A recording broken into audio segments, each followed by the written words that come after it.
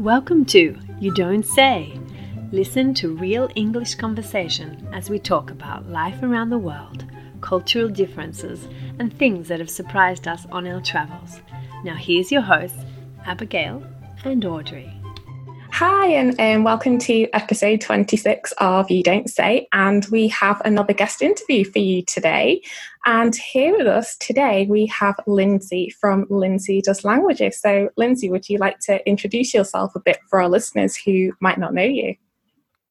Yeah, hello, welcome. That's why am I saying welcome? Welcome to the podcast. Thank you for the introduction, and thanks for having me. I'm Lindsay from Lindsay Does Languages. For those of you who don't know me, I work with online teachers and with language learners, all about, well, for the teachers, it's about how to teach online. And then with the learners, it's about how to learn better on your own. And my languages began, I guess, when I was in primary school. I went to French club, kept going because there were croissants at the end of every term. And then when I was 13, wanted to do Spanish because Shakira was a thing. But my school said, well, you have to keep doing French to prove you can do a language. So I said, okay, fine. Stuck with both of them, which was probably a good decision because then now I'm just obsessed with languages, like learning them myself, teaching them in the past and all of that. And I just recently... So the croissants were a winning... It was a winning formula. Yeah. I recommend if you have children and you're trying to get them to learn, an incentive like that would be... feed them. Okay. Yeah, appreciated, I think. Very good. Okay. So first of all, I wanted to just share a little bit of my story with you, Lindsay. You may not know this, but since I've met you, I met you originally following you about how to help English teachers, have better businesses. But on the other hand, you've also inspired me with my language learning. And so originally when I moved to Mallorca 5 years ago, I was pretty focused on Spanish, practicing my Italian, and I didn't ever consider learning the local language like Mallorquin, Catalan, that's here. It's not widely spoken. Also, I was having difficulty thinking about my children studying that language, which I didn't know, and a language which is a minority language. It seemed strange for them to be doing that. But over time, as you stay in a place, you learn to get to know the culture, embrace what's important to them. And so, I've become curious too to learn the local language. But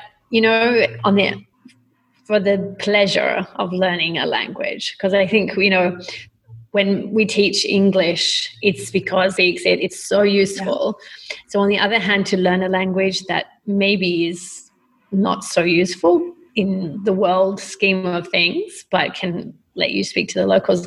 You were one of the people that kind of went, there are people doing this. I hadn't ever thought about it before. So thanks to you.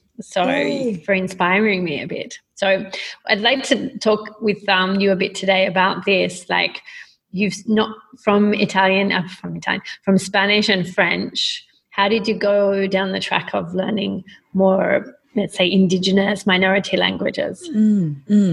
Yeah. Oh, I'm glad that you're learning Catalan. Is there two languages, or is that the name of it in? Yeah, you'd say it's like a dialect of Catalan. So you've got different words for some things. Yeah. So when you live in Mallorca, you need to say Mallorquin, not Mallorquin. Catalan. Yeah. Okay, yeah. I can see, right. Yeah. Oh, interesting. For me, it went French and Spanish, and then when I started my degree studies, the French and Spanish courses at the beginning I'd already done. So I just thought, well, if I can do it twice, I can do it again. So I did Italian and Chinese. And then, again, didn't think much of that. I probably didn't really appreciate the difference of learning something like Chinese. So I think that helped if we're thinking of the big picture. That helped in the long run for me to then look back and realize that I'd had this opportunity and hadn't embraced it fully, because I didn't really know at that point how to learn language on my own, because it had been given to me in school. It had, been very much put on a plate and just told, digest this. This is what you need to know. This is the next thing you need to know. And so, yeah, when I look back at that, experience with Chinese kind of makes me wonder.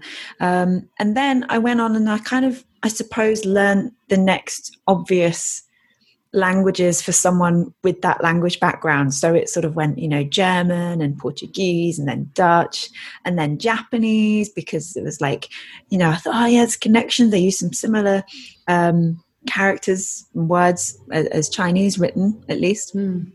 And I guess really the more that I learnt the wider studied languages, eventually you kind of, there's 7,000 languages in the world, you don't run out, but you kind of run out of, well, what next? And the big ones, you conquered the big ones. So okay. Yeah, and well, conquered is a big word. Yeah. But you've looked at them and you kind of can see how they work, and you sort of get it. And for me, then that came in the form of Guarani. So 2015, I was in my final year of my degree.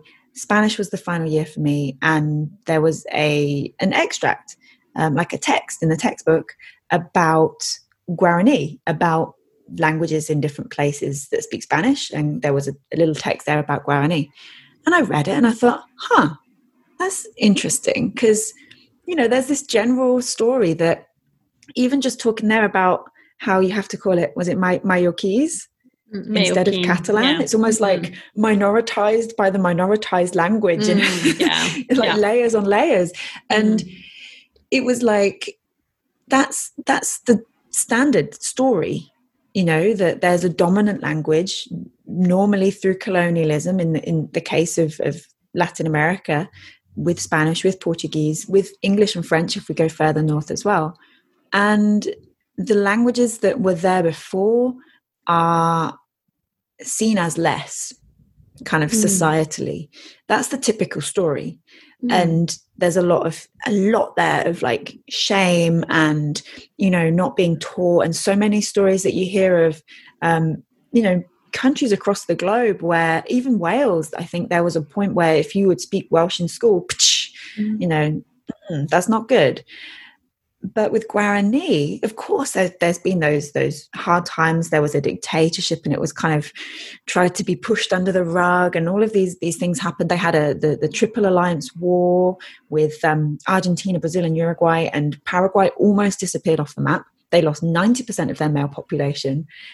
But then it's these facts that actually helped to lead to where it is today. So you lose that number of men in your population. You've still got the women left at home that are then making babies essentially with the men that are left, and the men that then come in and immigrate into the country. There's a reason it's called mother tongue, right? So Guarani was then passed on by mothers and kind of expanded. And what's fascinating as well is that about 10% of the population of Paraguay is full indigenous Guarani. There's other indigenous groups, of course, but Guarani is the primary one. But the majority of the population is what's known as mestizo, so mixed with Spanish colonial and then the indigenous Guarani.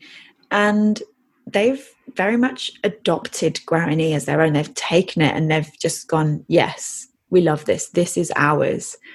And there's something so intriguing about that just really drew me in. And then at the time I thought, oh, that's cool, interesting. 2015, right? A couple of years later, me and my husband planning a trip across Latin America and Southeast Asia. We wanted to make language stories, a documentary series about languages around the world. And going across to America, we were going to start in New York and then Montreal, because there was a language event, Langfest in Montreal. So we thought it would be cool to start there, seeing as, time-wise, it makes sense. Then we'll go downwards. Easy. of course, going down meant that if I was going to learn, I thought it would be a great opportunity to learn an indigenous language of the Americas. But if I was to choose, say, a Native American language or a Mayan language or Quechua or Aymara, for example, I've not got as much time because we're going to get there quicker. So I picked Guarani just for the fact that we're going to go there last. It's got this interesting story I know a little bit about. Let's give it a go and see what I can learn. And it's interesting that knowing Spanish, and I don't know if you found this with Mallorquín as well, Audrey, knowing Spanish made it so much more accessible than just trying to learn through English. Because there's kind of, there's a lot much more. That's terrible English. There's many more resources available from Spanish to Guarani than English to Guarani. Yeah. So, it's like Duolingo. You can learn Catalan through Spanish. So same with Guarani on Duolingo, only through Spanish. Yeah. So what would you say it's given you studying a language like that?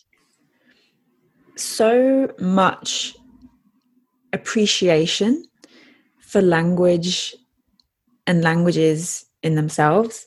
It's given me an absolute just like love and under the skinness for Paraguay. And it is something that if you go to a place and you don't know the language, maybe you learned how to say thank you because you're going there for a couple of weeks, right? That's cool. You'll probably have a great time. But if you go and you actually know just not, I'm not fluent in Guarani, but if you know just some of the words and the meaning behind it and why those words exist and the kind of that you just scraping back a little bit more, the experience you have there is so much richer. And so it's definitely given me this lasting love for the place through knowing a bit about the language. And also it's taught me skills of how to learn a language that I now apply to every language I'm learning. Because you didn't have as many resources. Exactly. Yeah. So I really had to use what I had, and I kind of, from learning Guarani, came up with this idea of any language resource, whether it's an app, whether it's a book, whether it's a newspaper article that someone cut out. And my mum is funny for this. She always brings me back like a McDonald's paper, the paper tray you get on a McDonald's. Yeah. She's like, look, it's in Vietnamese. I thought you'd love this. I'm like, it's from McDonald's. You just had your dinner on it, Mum. What are you? Something authentic. Yeah. But she'll, all of those little things. That is a resource, right? And I see any of those things almost like a sponge now, and I can look at that McDonald's paper tray and go, oh cool, and just add it to a pile of other resources, or I can look at it and I can go, well, I know that they're using the word burger or the word muk in English, so that bit must mean burger and that bit must mean and I can really extract it. So it's like a sponge and it's full of water, and you can just kind of go bloop, wring it out a little bit, or you can really squeeze and really get the most from it. And learning Guarani taught me that, which is just one of the most valuable skills that I've ever learned from learning a language. Oh, nice. So I know for me, for example, when I started learning Italian 19 years ago, there weren't actually that many resources available in comparison to what there was for Spanish. So I found that even though I liked Italian, I was more interested in learning Spanish because of the resources.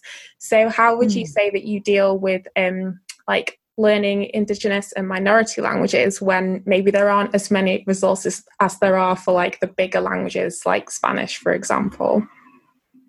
That's a good question. There's definitely a gap. So there's loads of beginner stuff. There's loads of lists you can find of useful phrases and, 20 different websites with the same sort of 10, 15, 20 words and phrases. And then there's the native stuff at the other end, which is great when you're a bit more advanced. But building up to be able to use that native stuff is where the big gaps come, I find, at least with Guarani. I'm sure it would be different for different languages. One thing that I've been very lucky with is that when we went there, we found a bookshop that sold some books teaching Guarani. So I was like, I spent about an hour in there trying to decide which ones to get. Came away with 5, with a course, quote unquote, that's very loose in the definition of course, a dictionary, a grammar, and then 2 readers, one for children with like songs and poems, and then one that's like stories and myths of kind of traditional folk tales. And so I've been very lucky in the sense that I've got those to help to fill that gap a little bit. But I didn't have those, before I went, the majority of the time when I was learning before. So what I did have was a tutor. So I was able to find someone. I think now there's still one. It's a different one, but there's one tutor on italki. And there is... what was the other thing I was about to say? One tutor on italki, and there was a Peace Corps. There's the Live Lingua, the Live Lingua Project. If you just Google Live Lingua Project, you'll find it. They've got a huge list of all the free FSI, Peace Corps, and DLI, I think they are, of like free resources for those languages. And that's helpful because it takes you a little bit beyond as well, but still it's not going to get you there. But the thing that does exist is the stuff that's native. And it's not, there's not like with Spanish, even with Italian now, where you could just go to Netflix and be like, Italian films, and find something, be inundated with options, same with like music or podcasts. It's not quite to that extent. But like I said about that idea of the sponge, when you do find something, you really appreciate it and you really can kind of draw from it again and again. So in terms of passive learning, so like passive listening and stuff like that, I found Radio Garden to be really useful because it's like a map, and you just take the little cursor to where you want to go in the world and it will find you a radio station. So I found live Guarani radio stations on this little map in Paraguay that I can listen to. So it's listening that's not just the same stuff over and over again. So that's a really useful resource. And yeah, like I said, the Peace Corps, the Live Lingua Project thing is handy as well to take you a little bit further. And if you are lucky enough to find a tutor out there, I'd recommend that as well. There's something that is handy is social media. So searching, maybe using just hashtag in this case, right? Hashtag Guarani or hashtag Avanye, which is Guarani in Guarani. And just searching to see if anyone else is using that hashtag. They might be fellow learners, they might be teachers, they might be native speakers. And if you find someone there that you think, oh, I could connect here, is this, they like what I like, or there's something, reach out and definitely make those connections. Same with Facebook. It might be that there's Facebook groups for this language, for learners of this language. And so there might be resources there that can be shared, and tips and techniques on how to use them and things like that as well. So there's definitely, there's 6 million speakers of Guarani. Do you know what I mean? It's not like, oh, it's endangered and it's going to disappear next week, guys. It's amazing just how many languages there are out there with millions of speakers that we've never heard of and we've never thought of learning. And, the fact that there's those speakers kind of makes it a lot easier, because that there's always going to be someone if you want to connect and find that person that you can speak with and practice with. So that's one way to sort of, if you can connect with people, that keeps you motivated. Yeah Definitely. So I guess summarizing the main points is, one, by learning a minority language, you learn to be a bit more creative and learn to kind of think outside the box and do things a bit differently, which is a good thing. And two, it's more important to connect with people, to share and look for people that you can really help sustain, I guess, the motivation too. No? Exactly. Yeah. I follow a lot of not even people as well, but like brands and even the national, because it's like a bilingual country officially, they have like a national kind of language office, like that's the government level. And I follow them because they always share things on Facebook and things in both Spanish and Guarani. So that's really handy as someone who speaks Spanish and is learning Guarani, because I get to see them side by side. So yeah, as well as people just following brands and businesses from that place. And it just also gives you a little insight into, you know, the area and the world that this language lives in. Yeah, no, sounds great. So, so in general, how do you keep yourself motivated to study languages? To study any language? Yeah, any language. Oh, there's got to be something that you love involved. And like I mentioned at the start with Spanish, I wanted to start learning Spanish because there were some Spanish songs on a Shakira album. Yeah. Simple as that. And, you know, that was motivation enough. The thought that, one day, I was like 14, right? The thought that, one day I'll be able to translate these lyrics and won't that be cool without needing the little dictionary that I got for my birthday? And, you know, that motivated me at that point to keep going. And then as time went on, you know, I stick with Spanish as it's a language I've learned for not the longest, but a long time. You know, that motivation changes. So then after my exams, I was going to Costa Rica for 3 months. I was living with a local family. I needed to use Spanish every day. So that was motivation enough to keep Spanish in my life in between doing the exams and, you know, those few months and then heading off to Costa Rica. And so there's always got to be something. It could be a trip that you've got planned coming up. I know it's a little bit harder now at the time of recording this with COVID, but something that you can look forward to. It could be that you have even just a lesson booked at the end of the month or the end of the week where you want to have improved. You want to show your teacher, look what I can do now, right? That alone could be motivation enough. But I think if there's something there that you really love and enjoy that just has captured you a little bit.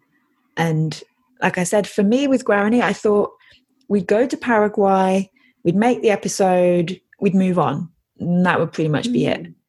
But I went there and I went to Guarani school for a week and I found these books and I loved the country, and that's not what's happened. You know, I've not been like avid learner every single day since with just the one language, but I do still want to learn more, even though I have no imminent plans to go back. So it's surprising where the motivation can come from, but as long as there's something there that you love about it, whether it's food, whether it's the grammar, you know, it could be anything, but that's going to keep you going, because the motivation will come and go up and down. But if there's something that keeps drawing you back in, then the motivation will be more steady. Interesting. Yeah. So even for our English learners, try to look for that motivation. I recommend as well, because English is sometimes, I feel, seen as an obligation, not something that you want to do. But at the same time, if you're going to really get into it and learn it well, you have to find something fun about it, something that you enjoy. Because, you know, if it's just I want to improve my job, I mean, sometimes it's going to be hard to keep going in the hard moments. and it's tricky, right? Because for some people, that obligation is the motivation of like, well, I need this because I need it for work, to pass the exam, to live my life. You know, in English is such a different case when it comes to all of these reasons.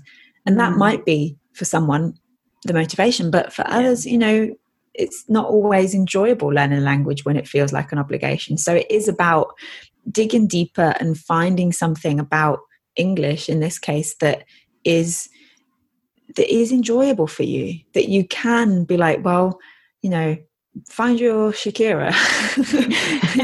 when you're like, well, when I get to, you know, the next level, I'll be able to translate that song. I'll be able to watch that TV show and laugh at the jokes without the subtitles, you know. That can be quite powerful. Yeah, nice. I think that's good advice for everybody. So we'll wrap it up here. So thanks so much, Lindsay. That's been great. So what I'd like to do is throw it out to everybody to maybe give us some feedback about which country you're from and if you've ever studied any of the Indigenous languages. Of course, actually, only yesterday I was talking to a student about the Indigenous culture of Australia and New Zealand, and you know, it's poorly neglected as well, but it's starting to be a bit more taught.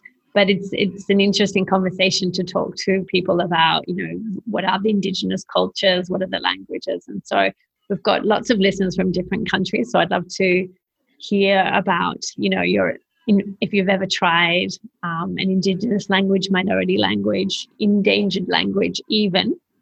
We'd love to hear from you guys. And so thanks so much, Lindsay. And I don't know, Abby, do you want to add anything else? Yeah, I was going to say, Lindsay, like, where can people connect with you if they're interested in more in what you do? Thank you. So if you're interested in learning a little bit more about Guarani, like I said, it's one of an episode of many of 2 seasons of language stories. So if you go to lindsaydoeslanguages.com, you'll see it at the top. It will say Learn, Teach, Language Stories. When you click Language Stories, you'll find all the previous episodes of the past 2 seasons. We were planning to do season 3 this year in the UK, but alas, that has not happened because Corona. But we'll be back soon with season 3 in the UK. I'm really looking forward to that. I think it's going to be great. Yeah, I'm excited too. So thanks so much. Yeah, thank you. Thanks for having me. Bye. Bye. Thanks for joining us this week on You Don't Say. If you enjoyed our show, please leave us a rating on iTunes. Or if you simply tell a friend, we'd love that too. Sign up for our newsletter and get your free podcast study guide. You can find this in the link in the show notes. Listen out for our next show, coming soon.